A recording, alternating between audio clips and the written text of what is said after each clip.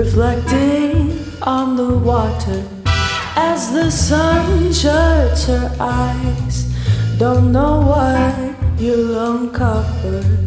Watch the tide roll in with the moonlight. Everything is silent on this Louisiana night.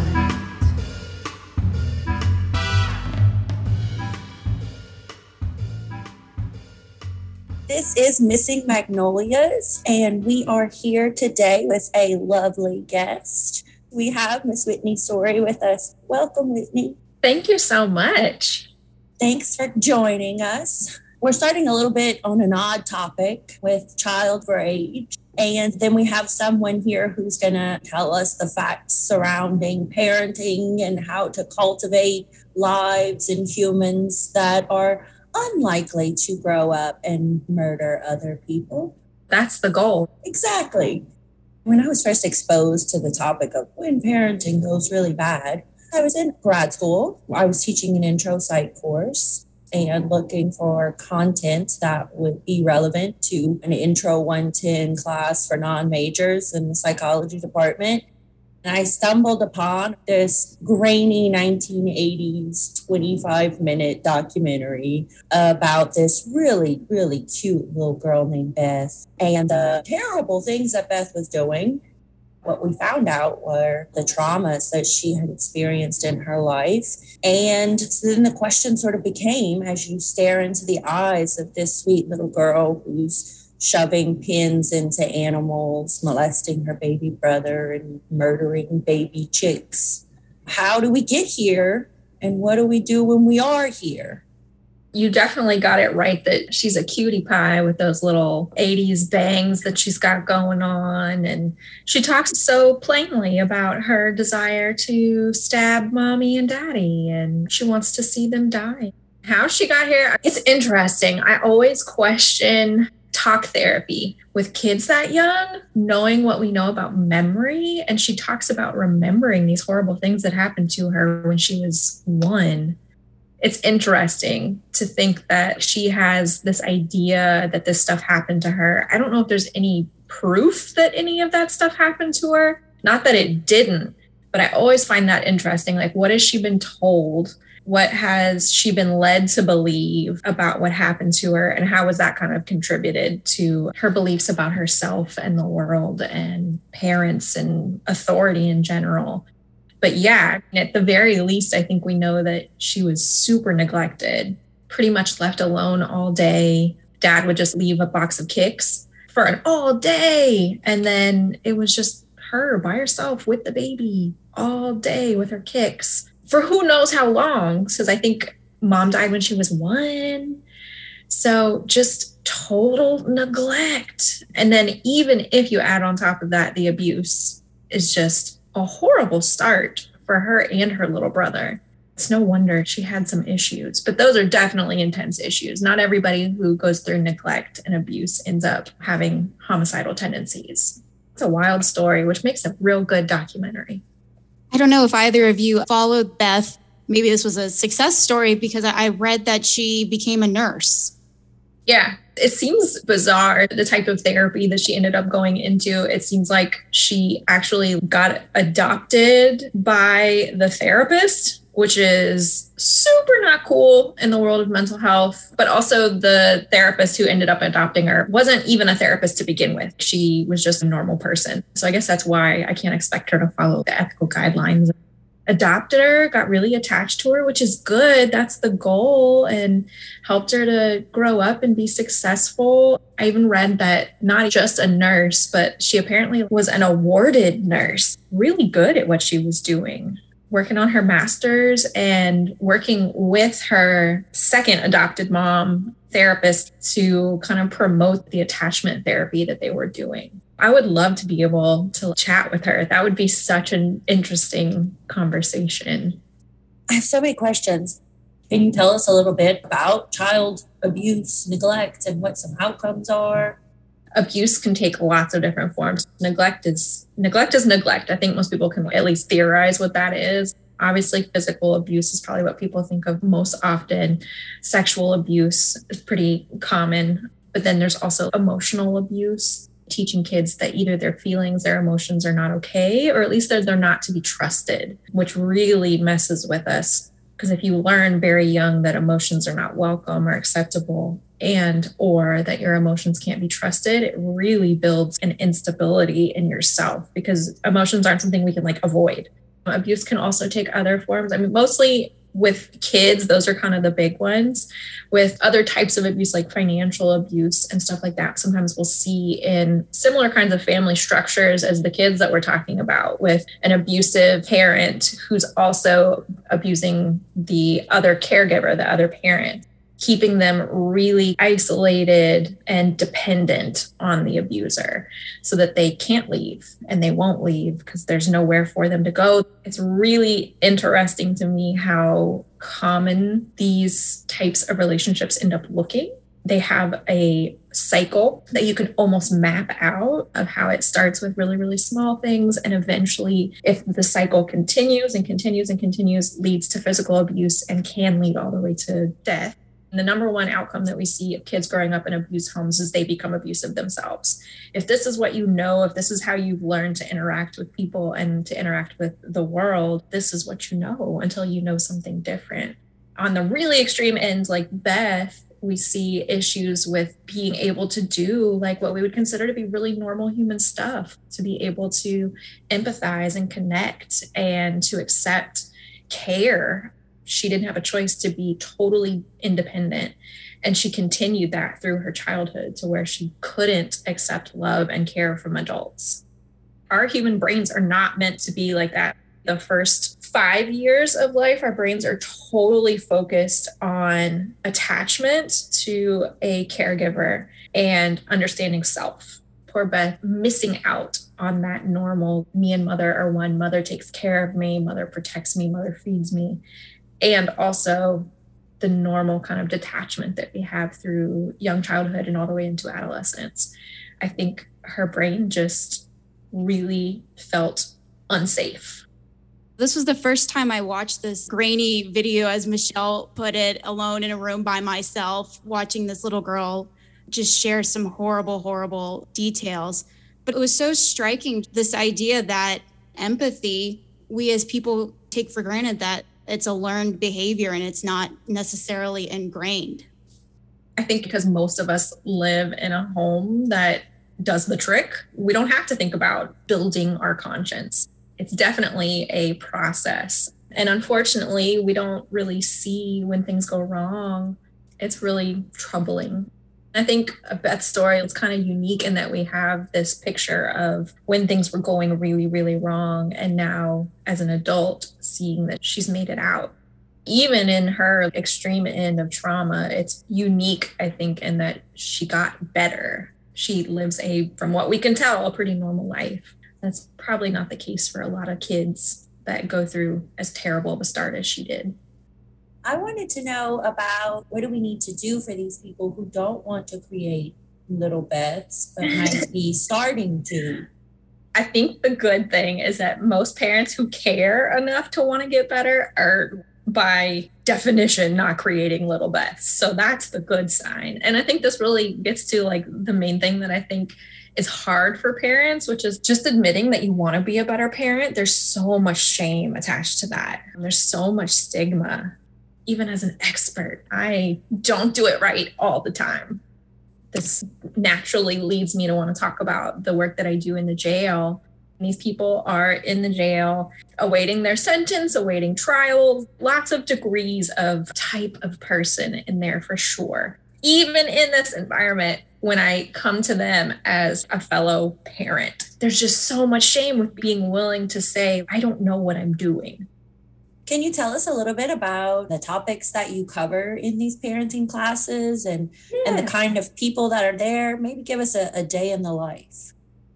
It's a totally voluntary program. And just by nature of that, I'm getting a certain slice of people. And because it's a jail type of program, I get a wide variety in terms of like charges and issues. The program is set up to be 6 weeks before they graduate. It's a quick program. The curriculum is meant to be 10 weeks, but we shorten it down to 6 because we're in a jail, because people tend not to stick around very long. We spend quite a bit of time on development, so helping them to have a theoretical framework of what's normal and what's not, because that's attached to self-worth for our kids. If we expect too much of our kids and they physically, developmentally, they cannot reach that expectation, they're going to suffer. But also, if you don't expect enough out of your kids and they're capable of doing more, they're going to suffer from that too. Development and self-worth, definitely a big piece of it. We also talk about communication. A lot of that is centered around abuse, learning how to communicate respectfully. How do you respect someone's feelings? How do you communicate your feelings in the heat of the moment? So that's a big piece of it. And for a lot of the people in the program, feelings is a tough one because they have grown up in homes where feelings are not welcome, not acceptable, or they are sober for the very first time in a long time. So this is the first time they've actually been feeling feelings in sometimes decades. And we also talk about nurturing oneself, which for the women, there's just, I swear, something biologically, when you have a baby, your brain puts that baby first all the time. And a lot of us culturally have been trained that, like, as women, we're supposed to put everybody else first. We're caregivers. We're supposed to give care. But I mean, that cheesy, you can't pour from an empty cup. It's true stuff. I got nothing to give my kids if I've got nothing. So nurturing oneself. And then probably the most popular topic where we get a lot of discussion is on discipline. This is the South, so lots of spanking, which unfortunately for a lot of us who grew up in homes where spanking was the norm, now we know that the outcomes of spanking are not good. Looking at all the alternatives that we have to spanking and kind of getting the buy-in, first of all, the spanking isn't effective. And then how do you actually implement these other forms of discipline? That's the gist of it, what all we cover. How has COVID impacted this? Prison visits are tough enough. Is it a remote situation or is it like a 50-50 or how does that work? Oh, it's such a mess. So this is another thing about doing this program in a jail as opposed to a prison. Already, normal days pre-COVID, there is no contact visitation in our jail. The only visitation they have is over the screen. They have kind of like a Zoom system set up. That is attached to other stuff in the jail as well. So unfortunately, if the behavior in the dorm is less than ideal, one of the first forms of punishment that they have in the jail is they lose their tablets. Visitation gets taken away pretty frequently, which again, we know from the research is not good for them, not good for the kids. Pre-COVID, this program offered the only contact visitation that existed in our jail at all. The moms and dads would switch weeks. So moms would have contact visits on Friday. We'd have an hour and a half after group where kids between a certain age range, which again changes depending on who's in charge, can come up and spend some good time with their parents. Then the next week, the dads would get it. And then the following week, back to moms. So it was giving them frequent visits, which are so important in maintaining that attachment and rebuilding attachment and practicing new skills that they're learning in group. Since COVID, the visitation has been shut down. So we haven't had kids in the jail in a long time. While we do have the support of the system and that they recognize it's a good program, it's also a difficult program on their end because it requires so much deputy support and availability. There usually isn't a whole lot of kickback when they talk about taking visitation out of the jail, except from me and from the incarcerated parents, because it makes their job a lot easier not to have to bring kids up and bring kids down and maintain security. But the good thing is we've been doing this program in the jail for so long, they can't ignore how good it is and how helpful it is. And so it's always one of those things where I know it'll come back. What do you say to the people who say that it's traumatizing to bring children to jails? Oh my gosh. So this is a worry that I hear from the parents in group. Some of them don't want to invite their kids to come for visitation because they're worried and they're scared their kids are going to get traumatized. I absolutely hear it from the caregivers on the outside, whoever's taking care of the kids. First, I always reinforce how kind and how lovely it is that they are worried about their kids in this way, and tell them what a good parent you are, that this is something that you're thinking about. Because it's so selfless of them, because they want to see their kids, but they're willing to stop and think, like, what is this going to do to my kids? And I think that's huge. Like, that's the kind of thinking that I want them to have in this program. And then we have the benefit of going to the research. The research shows that visitation is helpful as long as it is supported visitation. So there is some research. So for elementary age kids, the location of the visit is really important, that it looks like a place that you'd want to visit with your parent instead of like looking like prison. They talk about the importance of toys, having toys and games, having fun stuff for them to do takes away the idea that I'm in jail or I'm in prison. The other thing that we see from the research for the older kids is that just visitation is helpful. The older kids have longer histories of stuff with their parents. And so having mental health people available to help them when conversations get hard has been really, really good. We've had some kids that have been willing to come and confront their parents, like, hey, you told me you weren't coming back here and you're back here, and being able to work through some of those feelings. So having some kind of mental health support is really, really important. The other thing that we know is that visitation for really little ones before age 3 is a little more iffy. That coming and going can be traumatic. Can you tell us a little bit about some differences you'd see in the community setting versus an incarcerated setting? Because I know you work in both types of settings and with both types of parents. Generally, not a huge difference.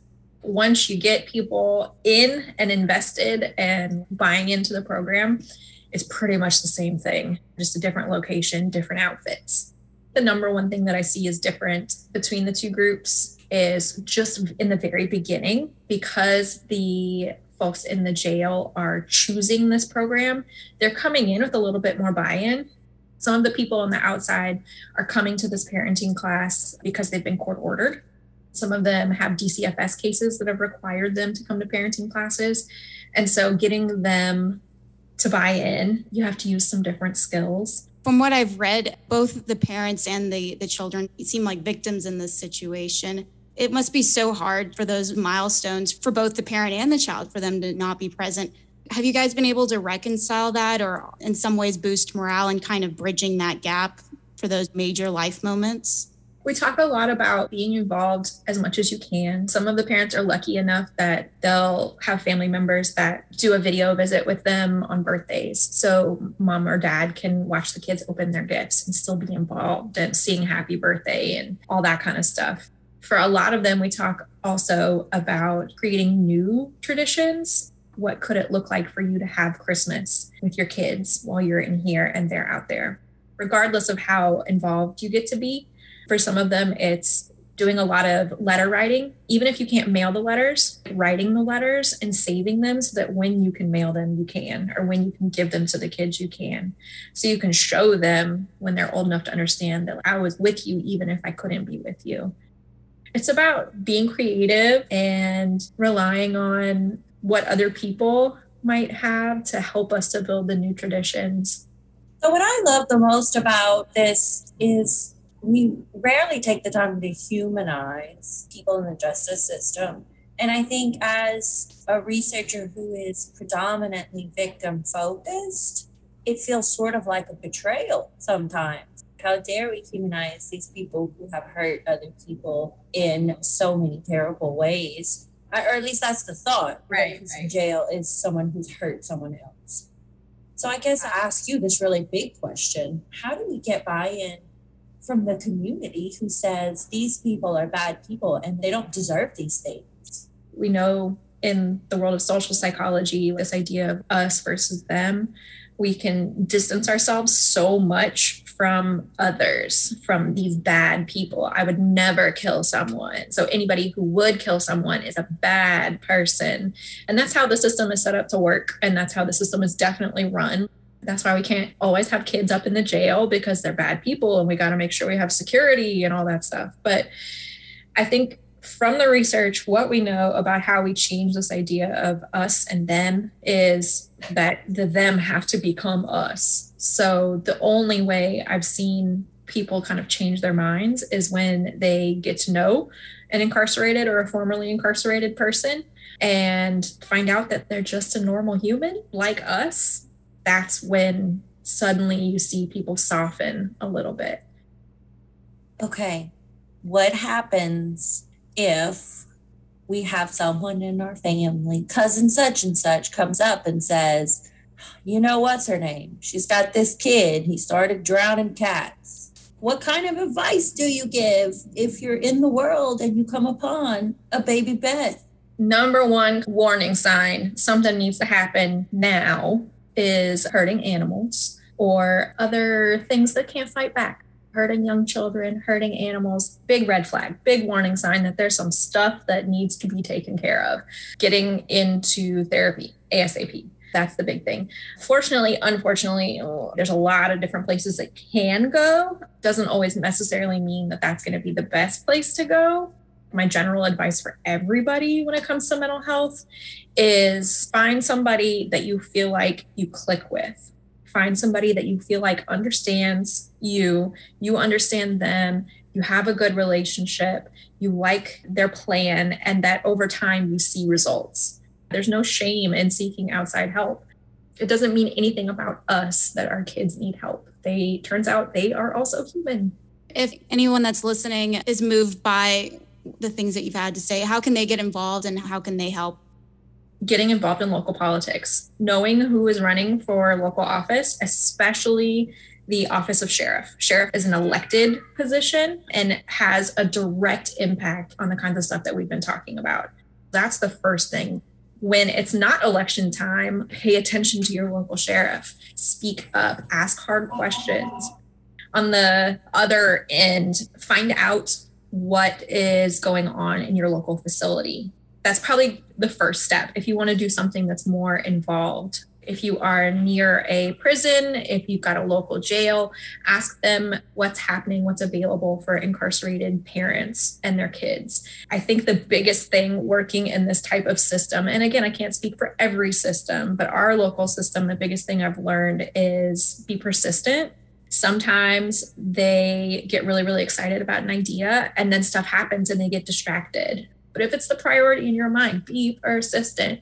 Funds are always a big deal too. So if you are somebody who's good at raising money, you will be invaluable to programs like this. And that really makes it even more possible for programs like this to start and to continue in the system because the system is not particularly well funded. I think that's a good handful of ways to get started. Folks can always reach out to me too. I'm sure we can share contact info and whatnot. And I can always try and help point them in whatever direction they're looking for. What would you say to undergrads who want to grow up and be you one day? The good thing is that there's no wrong way to do it. The undergrads that I work with, they're just so anxious about finding the right path that's going to lead them to where they want to go. Explore. You got tons of different paths you can take to get here. The next important thing, if you think this is a population you want to work with, you probably need to get in somehow, ask for an internship, ask to shadow somebody so you can actually get in and see what it's like, because it may end up being not what you expect. Look into the research. The more you learn, the better foundation you'll have for practical skills and being able to do stuff if and when you end up in the field. I think when we think of crime, these are the people that we forget about. Thank you so much for the work you do for your organization and educating people on this topic. This work is not easy. Emotionally, it takes a toll. What do you do in your own experience to stay in good spirits? And what advice do you have for other people that might be doing similar work as you? It definitely gets hard. I think the hardest part is just trying to work with the system, seeing so much value and knowing what the research says about what this is supposed to be, and then having limits put on that is depressing. I think some of the things that keep me going are having people who are on my team who I can go and complain to, and they get it. having those people who can empathize with you, whether it's like friends or whether it's like professionally going to a counselor and talking about how difficult it is. The other thing that I think has been really helpful, and then unfortunately, this is something that only comes with time, is seeing the cycle of how there's going to be really, really good days. And then there's going to be days that are not so good, but you know that eventually there's going to be really, really good days again. Well, thank you so much. I think that this will be really valuable to our listeners.